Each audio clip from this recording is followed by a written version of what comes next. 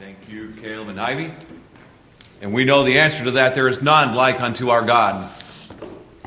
And He is the eternal God who cannot and will not be conquered. His plans will not be thwarted. He will receive the glory. His eternal plan will be accomplished. Take your Bibles and join me this morning in Acts chapter 12. I've thoroughly enjoyed our wonderful song service this morning. The beauty of the special music, the wonderful way that we joined together to corporately sing and to give, and now to come and open the Word of God together, submitting ourselves to the truth of God's Word that we may be transformed by it. Last week we saw an incredible, pivotal point in the early church.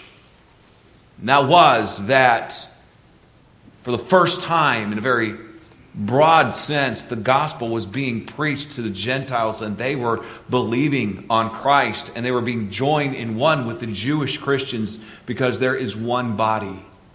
We've been emphasizing over the chapters 10 and 11 the unity of the church and the fact that salvation is for all men. And we've come to see now that God is beginning to open a gateway to the Gentile world of giving the gospel. And whenever God is doing a work, Satan is going to oppose it. Folks, we are in spiritual warfare. Ephesians chapter 6. We wrestle not against flesh and blood, but against principalities, powers, against the rulers of the darkness of this world, against spiritual wickedness in high places. Yet we can rejoice that He who is in us, the Holy Spirit, is greater than he that is in the world. Amen? And we are on God's side. We are on the winning side. And we can rejoice in that. And we're going to see how God uses the attacks of Satan against His work to actually propel His work forward. Look with me this morning at James' martyrdom in the first two verses of Acts chapter 12. Now, about that time, about what time? About the time when the church was beginning to expand, when the church at Jerusalem and the church at Antioch, though 300 miles apart, were unified and were ministering to one another. And the church in Philistia and in different Tyre and Sidon in different places, Cyprus and Cyrene, you're seeing the gospel spread, and you're seeing the unity of the church, and you're seeing the gospel propelled forward. At that time, as things are starting to happen, Herod, the king, stretched forth his hands to vex. Literally, that word vex means to abuse certain of the church. And he killed James, the brother of John, with a sword. You can imagine, here is James. James was one of the inner circle. Peter, James, and John were part of the inner circle of the disciples. Jesus invested 3.5 years in these 12 apostles, and He spent extra time just with Peter, James, and John. I mean, Peter, James, and John were on the Mount of Transfiguration with the Lord Jesus Christ. There are other times through the Gospels when the Bible says that He took aside or took with Him only Peter, James, and John. And so here, one in whom Christ had invested, you might even say extra, is the first of the apostles to be martyred. It is interesting that although James and John are brothers, that God allowed James to be the first one martyred and John, his brother, to be the only apostle who was not martyred. James, we'll see later in the scripture, was not replaced by another apostle. Remember when Judas Iscariot betrayed Christ and he committed suicide? And what did the apostles, what did Peter stand up and say? Hey, we need another to take his office or his place. But we do not see that here with James. Why? Because of Christ's promise to the apostles in how they would rule in His eternal kingdom, which is another indication to us that Judas Iscariot was an unbeliever. There was not a need to replace the apostle James' office or position as apostle by another apostle because of his ministry continuing on in eternity as the other apostles would. But Judas Iscariot was a son of perdition and condemned in his unbelief. One of the messages that is sent then to the church broadly is if James, who was one of the inner circle of the disciples, is vulnerable to martyrdom, any Christian anywhere could be the possible target of martyrdom. And Satan would love to strike fear into the hearts of the disciples to cause them to run and to hide and to not proclaim the gospel. But even as we saw at the first persecution of the church at Jerusalem, the Bible says in Acts chapter 8, verse 4, and they that were scattered abroad. Why were they scattered abroad? Because of the persecution. And they that were scattered abroad did what? They went everywhere preaching the word. They were running for their lives. Yes, they were protecting their families. Yes, but they were not hiding the fact or disguising themselves, camouflaging themselves that they were believers. No, they were proclaiming the gospel and evangelizing others with the gospel. So they didn't run in fear. They ran because of discernment and discretion.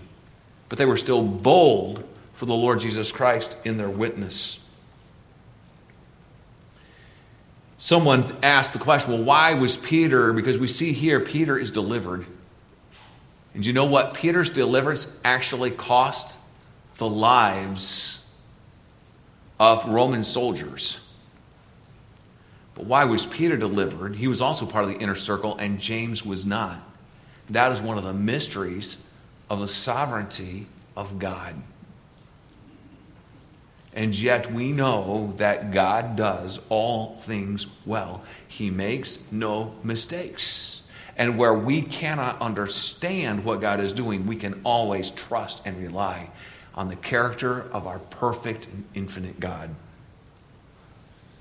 It's interesting that James' death did not panic the church, nor did it shatter their faith in Christ. Yet, let me tell you, that church at Jerusalem very poignantly felt the loss of James. He was a leader of the church at Jerusalem. We similarly today are going to be suffering a loss, not of martyrdom, but this is the Bunce's last Sunday, and they'll be moving to Greenville. We're going to be missing their delightful spirit and their ministries in so many different areas. The Hursts, who've ministered here for almost 20 years and have made such an impact for Christ in this church and our community, are headed to Florida. They're trading dress shoes for flip-flops. But they're not going to stop doing ministry. It's just going to change the way it looks a little bit. And you know, we are going to feel that loss. And yet, we do not fear the future. We move forward by faith. And we will faithfully serve God and reach our community and disciple believers and be a lighthouse of the gospel and stand for the truth in this community. But that doesn't mean that we don't feel the loss of those who have labored in love among us. And we rejoice that we'll get a chance to fellowship, and there will be times, I'm sure, when we'll go down there to visit, or they'll come up here and we can have times of fellowship again. But we are going to feel the effects of that. But God's grace will cover it. Now look with me in verses 3 and 4 at Peter's imprisonment. In verse 3, the Bible says, because he, Herod, saw that it pleased the Jews, he proceeded further to take Peter also.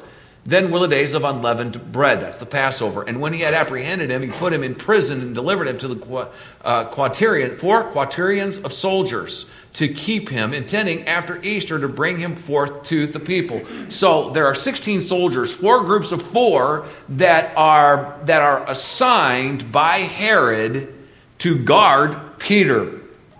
Peter comes to celebrate the Passover and then Easter, the resurrection of the Lord Jesus. Apparently he was out ministering in other places. Some people say, well, why was it that James was the one that was martyred at Jerusalem? Because Herod begins to seek and he's looking to persecute and attack, to abuse certain of the church. And James apparently was there. Maybe the other apostles were out of town. Maybe they were ministering abroad at this time and he was the only one. One commentator speculates that maybe it was because James and John were the sons of thunder, and maybe as James is preaching, he says something that gets back to the ears of King Herod that offended him, and so he particularly targeted James. But we know all of this, no matter what the reasons or how it came about, God is sovereign and God allowed it. And you know what that means? That means that James' mission and ministry was fulfilled. Folks, we who are saved may face persecution. We may face serious physical ailments, financial setbacks, and other things. But you know what? We are protected by the almighty hand of God. And He will provide and protect us until our ministry is accomplished. And then He'll call us home to heaven. Herod Agrippa I was actually the king over all of Israel. This rarely happened that the Roman Empire would allow a king of an entire nation. And so Herod's grandfather and father were both tetrarchs. They were rulers over regions. But actually Herod Agrippa I was friends of the Caesar at that time. And that Caesar actually made him king over all of Israel. Galilee and Samaria and Judea all came under King Herod's Agrippa I's control. He actually had grown up in Israel, and he wanted to cultivate the favor of the Sanhedrin and the Jewish people. It's much easier to rule people when they're friendly with you. And so seeing that it pleased the Jews when he put James to death, he seeks to further ingratiate himself with the Jewish nation and the Sanhedrin by imprisoning Peter also. It's interesting to note that historically, persecution usually either comes from false religion or from political oppressive governments. So that raises the question, will we, Christians in this country, be persecuted to appease popular opinion or quell riots? That's what Herod Agrippa's motivation was. I believe we will. I believe Christians in this country will face persecution to appease popular opinion and to quell riots. So wherever there is opposition, wherever there are problems, historically, often Christians are blamed. And it's usually by a false religion or by an oppressive government that falsely attacks and falsely blames Christians to be the problem. I think we're going to face it. It's interesting here how Herod took extraordinary measures so that Peter could not escape. You remember that there was a time when the Sanhedrin imprisoned the apostles, and overnight God released them, and the next morning, where were they? They were back in the temple proclaiming Christ. And so Herod's going to make sure that Peter doesn't escape. He's going to wait until the end of Passover because he doesn't want a riot on his hands, and he intends to bring him out, to bring him before the judgment seat and to condemn him to death publicly to appease the Sanhedrin and the Jews. But he wants to make sure Peter's not going to escape. You see, traditionally, there would be one Roman soldier assigned to be chained to the prisoner. Usually it was the left hand of the guard because he'd be right-handed, and that way he would have his strongest and most flexible arm and hand free to subdue the prisoner or whatever he needed to do. And then outside of the prison cell, there would be one other guard that would be watching. But now Peter is chained by both arms to two guards, and there are two guards outside, and every 3 hours there was a changing of the guard. So these guys should not have fallen asleep. Each watch through the night was only 3 hours long. He wanted to make sure that Peter did not escape. But look then with me, if you would, at the church's intercession. Beginning in verse 5, the Bible says, Peter therefore was kept in prison, but prayer was made without ceasing of the church unto God for him. When it says that prayer was being made, it's in the imperfect tense. It's talking about a continual, fervent, earnest prayer. In verse 5, it talks about this earnestness and this continual earnestness. They were fervently and continually praying for Peter's release. They had already suffered a poignant loss And they are praying that God would spare Peter. One writer said, this word for prayer speaks of a prayer that issues from the very heart of the petitioner. But then here's this observation, but this prayer, as indeed all prayer, was not answered simply because of their fervor or frequency with which they made it, but because God chose to do so. Prayer is always a matter of not my will, but thine be done. Another commentator made this observation. We live in a cold, prayerless generation. We that live in a cold, prayerless generation can hardly form an idea of the earnestness of these holy men of old. But if the Lord should bring on the church an awful persecution like this of Herod, the faithful in Christ would learn what soul-felt prayer is.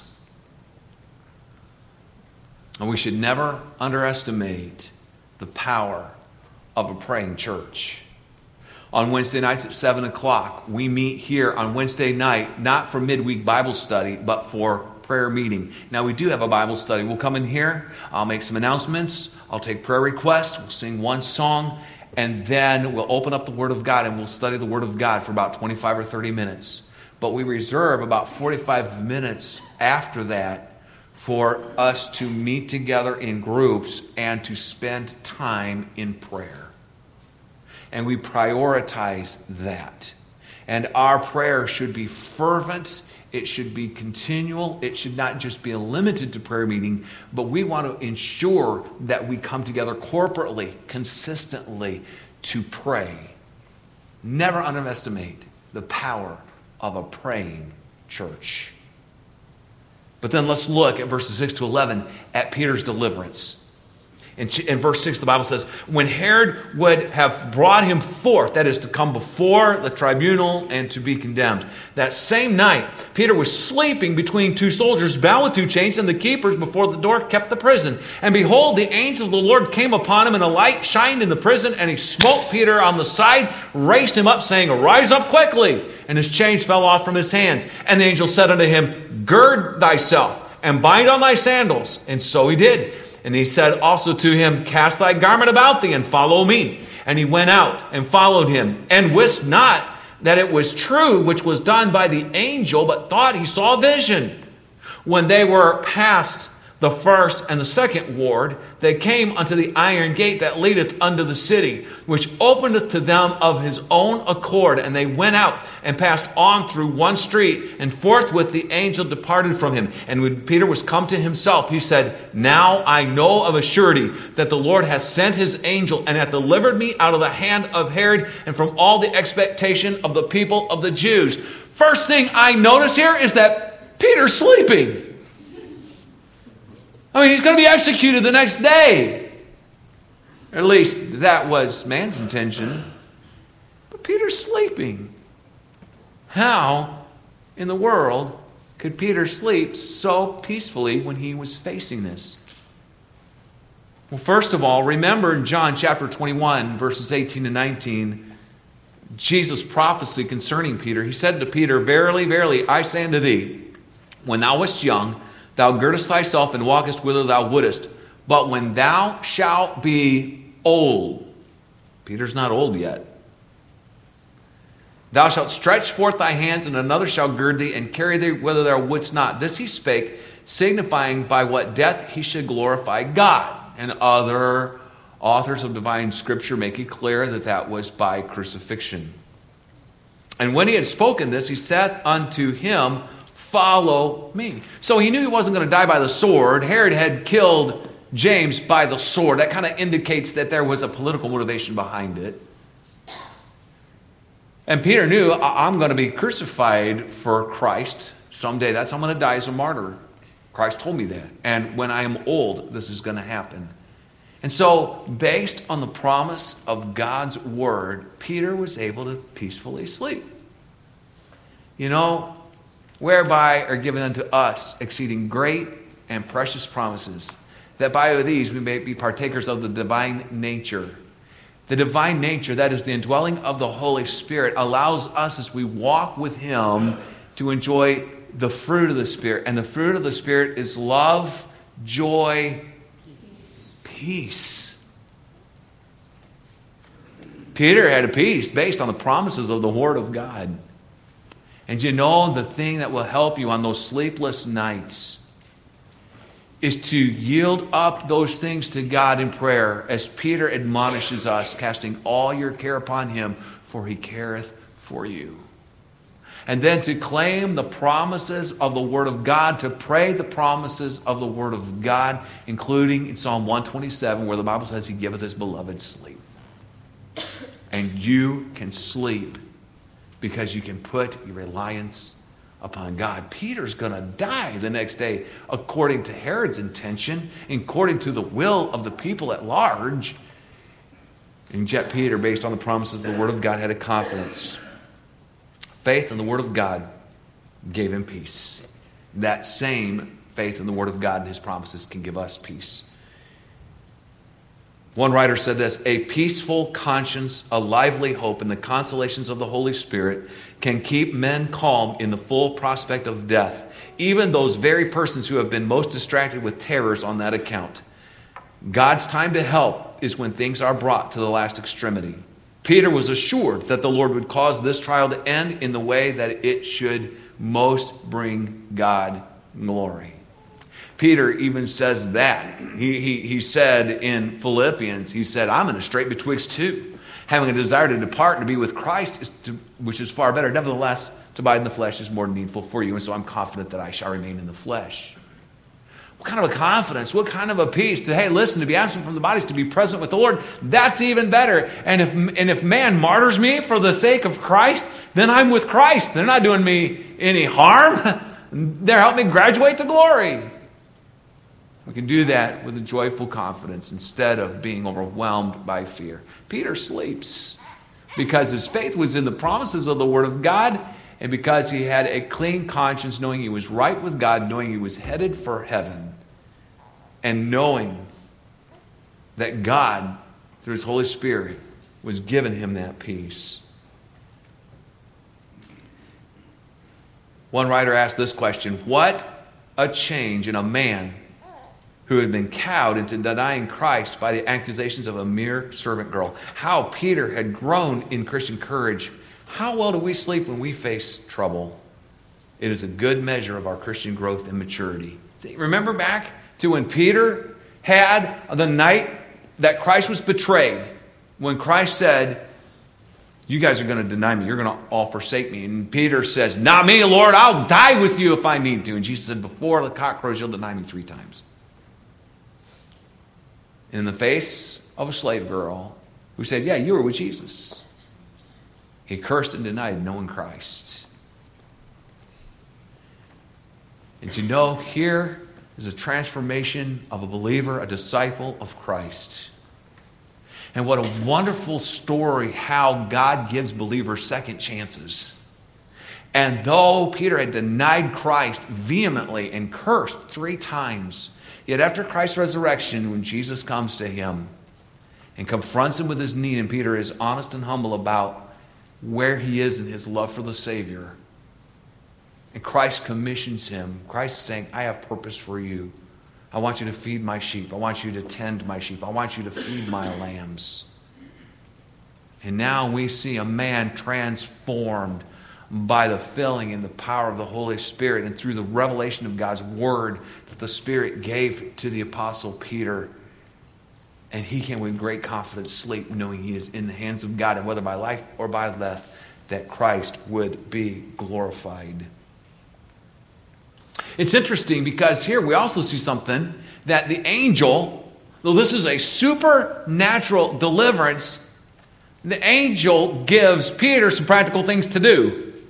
All right? So when the angel comes in and he slaps Peter, he says, get up, Peter. And Peter gets up, and miraculously these chains fall off. But what does the Peter say? He said, get dressed, Peter. So Peter gets up, Peter gets dressed, and goes, oh yeah, put on your outer coat. And so Peter puts that on.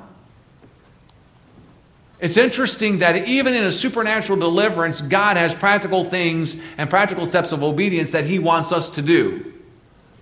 And now, of course, remember that Peter was soundly asleep. peacefully awaiting maybe going to glory. I think he was expecting he was going to be delivered, and that's why he slept so soundly, because he was believing and trusting in the promises of the Word of God. I think also the prayers of the church praying and interceding for Peter, that part of that they were praying that God would give Peter that peace and that consolation of the Spirit, and that God was also answering their prayers in that. And I think that that is also an excellent admonition to us to pray for other believers as we know they're going through turmoil, times of distress or persecution, that we would be praying for them as well. The Lord uses all of these things for the benefit of His people. The angel did not do for Peter what Peter could do for himself. No way Peter could deliver himself, but he could get up, he could get dressed, he could put on his coat, he could follow the angel. And he did.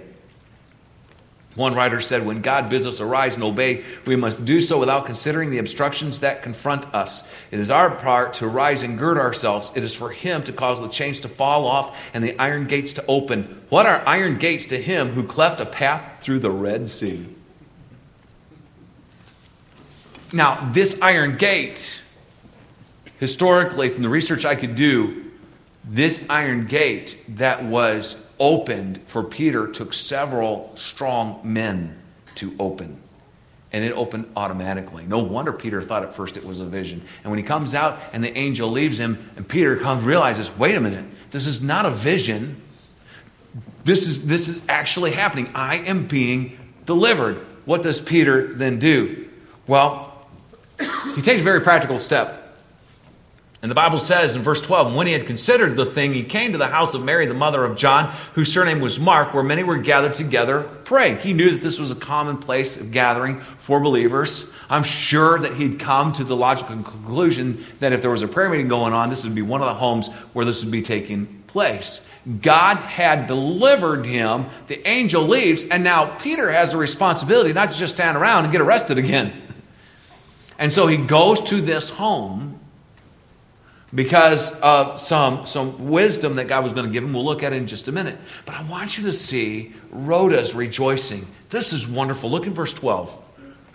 The Bible says, and when he had considered the thing, he came to the house of Mary, mother of John, whose surname was Mark. There were many gathered together praying. And as Peter knocked at the door of the gate, a damsel came to hearken named Rhoda. And when she knew Peter's voice, she opened not the gate for gladness, but ran in and told how Peter stood before the gate. And they said unto her, praise the Lord, God answered our prayer request. We knew this was going to happen. And what they say? Thou art mad.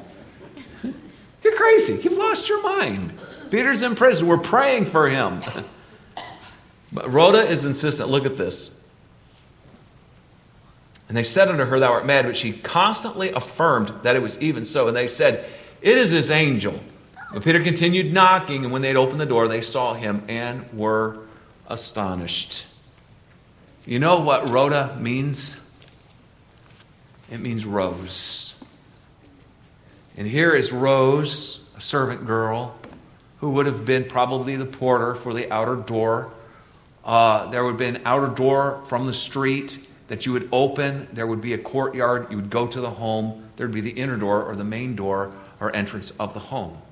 So Rhoda heard the knocking, went out of the house, went down the little alleyway or courtyard area to the door, and there's knocking, and Peter is talking. She recognized Peter's voice. I believe Rhoda was a believer. She was a Christian. She had heard Peter teaching, and his voice was familiar. She goes, unmistakable. I know that's Peter. And so she's so excited, she leaves the door locked and runs back in because she is so excited. But you know what's interesting? Never for a moment did she doubt that it was really Peter.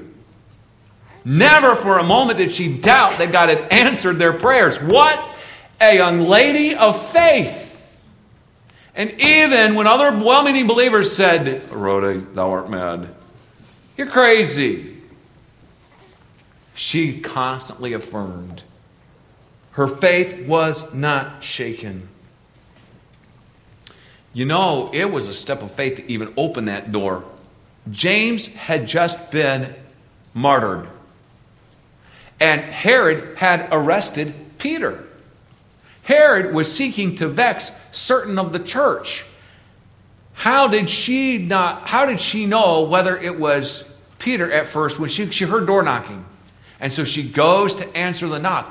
But how did she know what was on the other side of that door? It could have been Roman soldiers. Until she heard Peter's voice. And then she runs back in, rejoicing in God's answer to prayer, and constantly affirmed it. God, one writer observed, who leaves in oblivion names of mighty conquerors, treasures up that of a poor girl for his church in all ages. I love it. Where certain great conquerors and kings of empires are not named in the scripture, God gives us the name of Rhoda, of Rose, because she was a woman who rejoiced by faith in God's answer to prayer, and even when others doubted, it did not shake her firm confidence in the answer of God's prayer. When the group says she's crazy, she stands insistent. When they say it's his guardian angel, when they said it's his angel, the Jews kind of had this idea that everybody has a guardian angel, and that when have you, and I don't know, maybe this is something that you've experienced. I know if I've experienced this, where there's been a dear friend or a loved one that has passed away, and I think I've seen them, or I think I've heard their voice, and I'm not sure if I'm imagining it. Sometimes it's in a dream. Sometimes it's kind of like you walk into a place that you used to share, maybe a restaurant or a home or a park, and you glimpse and you think you see something or you think you hear something. And so the Jews had this idea that when a person passed away, that their guardian angel could take on their physical appearance and the sound of their voice temporarily before people had finished the grieving process. So that's what they're believing. They're saying, no, Rhoda, you don't understand. They're trying to spiritually instruct her. This is his guardian angel, and this is his appearance and its sound. You recognize his voice. It could be Peter's voice, okay, but understand it's not really him. It's just his guardian angel who's taken this form on. Peter's like, it's the real deal. He's right out there. And she's so excited. But she stands insistent. It's interesting. They're thinking of all of these different ideas, like, it's his guardian angel that's taken on his voice and his appearance. You know, fear sometimes inspires really weird theories. Rather than accept at face value, hey, we've been praying. God answers prayer. We've been praying for God to deliver Peter. Peter's at the door. Let's go greet him. But I believe because of their fear, they were thinking of all other solutions. They were not expecting their prayers to be answered. Now, before we're too hard on them, are there not times when we pray but really wonder whether our prayers are going to be answered, if there's any hope for what we are petitioning the Lord? And always, obviously, we should be praying, nevertheless, not my will, but thine be done. But these people were shocked. The Bible says this, if you look back in verse 16. But Peter continued knocking, and when they had opened the door, they saw him and were astonished. This word for astonished is almost like the Old English word apoplexy, where somebody is so shocked or overwhelmed by something that happens emotionally that affects them physically. They faint or they have a heart attack or something like that. It's an extreme emotional shock that has a physical effect. And that's the idea. When they were astonished, it was like they were so shocked. They were like, they couldn't even say anything at first. They were just, pick your jaw up off the floor. It was that kind of astonishment that they had. Now, they were astonished with great rejoicing. They rejoiced together. But then I want you to see, last of all, Peter's prudence in verse 17. But he, Peter, beckoning unto them with hand to hold their peace. Once they finally found their voices, they couldn't stop jabbering and talking and asking questions and all this sort of thing. And so he beckons to them to hold their peace, declaring unto them how the Lord had brought him out of prison. God is getting the glory. And he's sharing with them how God answered their prayers and that this is how it happened. He gives them the specific details so they understand this is what actually happened. And then the Bible says, and he said, go show these things unto James. This is James, the Lord's brother. Okay? and to the brethren. And he departed and went into another place. Peter testifies to God's gracious deliverance, and he asks them to relay the news to the Jerusalem church leadership, which would be represented by James, the brother of our Lord. Peter departs, I think, in part to protect the Jerusalem brethren, but it is also because God freed him for a purpose. And it wasn't to stand around and get arrested again. It was to proclaim the gospel. And because God had granted him that freedom, that miraculous, supernatural miracle of freedom, he is going to be a good steward of that. And he's going to go to other parts and fulfill the mission and preach the gospel where he would be led of the Spirit to go. God's providence leaves room for the use of our prudence, though he has undertaken to perform and to perfect that which he has begun. So God freed him, but that did not give Peter the license to be imprudent. There are some observations that I'd like to encourage you with this morning. We're not going to have a come forward invitation. There's going to be an invitation where we'll have our musicians play, our heads will be bowed, and we'll worship before the Lord in response of our hearts.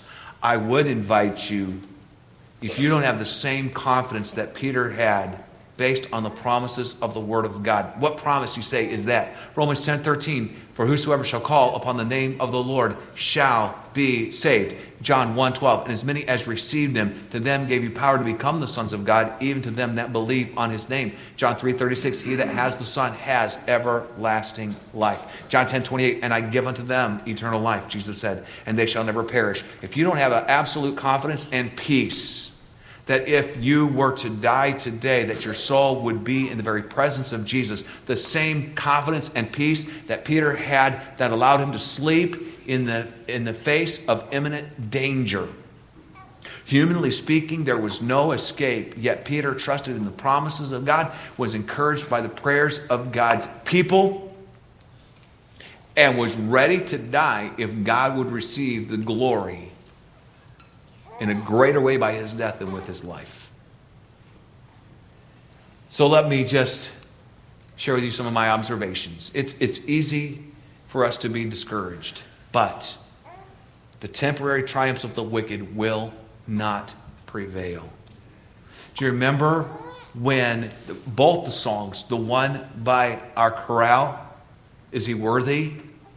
And of all of the things that song thematically expresses through the prophecy of Scripture, to know what we look forward to worship forever in the very fellowship and presence of our Almighty God.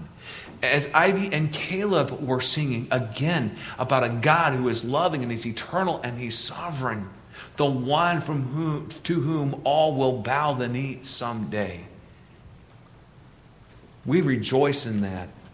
And we know that the temporary triumphs of wickedness shall not prevail. If you're ever discouraged by that, go to Psalm 37.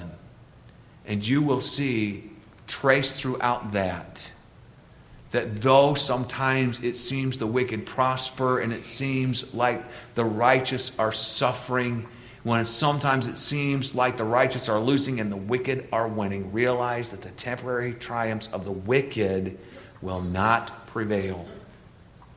By waiting in prayer, we who are saved, we Christians, can look with hope beyond the moment to see the continuing victory of God in the years and centuries and millennia and even all eternity to come. Shall we bow our heads before the Lord this morning in worship?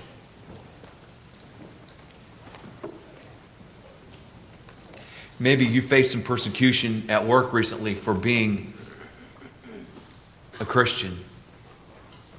Maybe you have endured some unkindness, some mean-spiritedness from extended family because of your stand for Christ, though you've sought to do it as kindly and as graciously as you can. Sometimes being salt and light, standing for truth against error in a spiritually dark world, brings upon us persecution. Maybe you're discouraged. Maybe it seems like the triumphs of wickedness are prevailing, but they will not ultimately prevail. Wait in prayer. Look with hope to God's promises of the future. You know, I trust every one of us who are saved are prepared for that day when God will call us home. That we are so walking with God now that we are ready to glorify Him, whether by life or by death. As we know of others who seem to be hemmed in by circumstances and persecution, let us pray for them as the church earnestly and consistently prayed. Let us be like Rhoda, whose faith rejoiced in the answer to God's prayer. And may we take heed at Peter's spirit as he is delivered, and understand that with our God, nothing shall be impossible. Interpret your circumstances in light of God's eternal power and wisdom. And look forward by faith to what God will do with your life and how God will be glorified in your life if you will faithfully keep walking with Him and trusting Him. As our pianist begins to play right now on these admonitions, would you meditate? Would you respond in your heart to the Lord?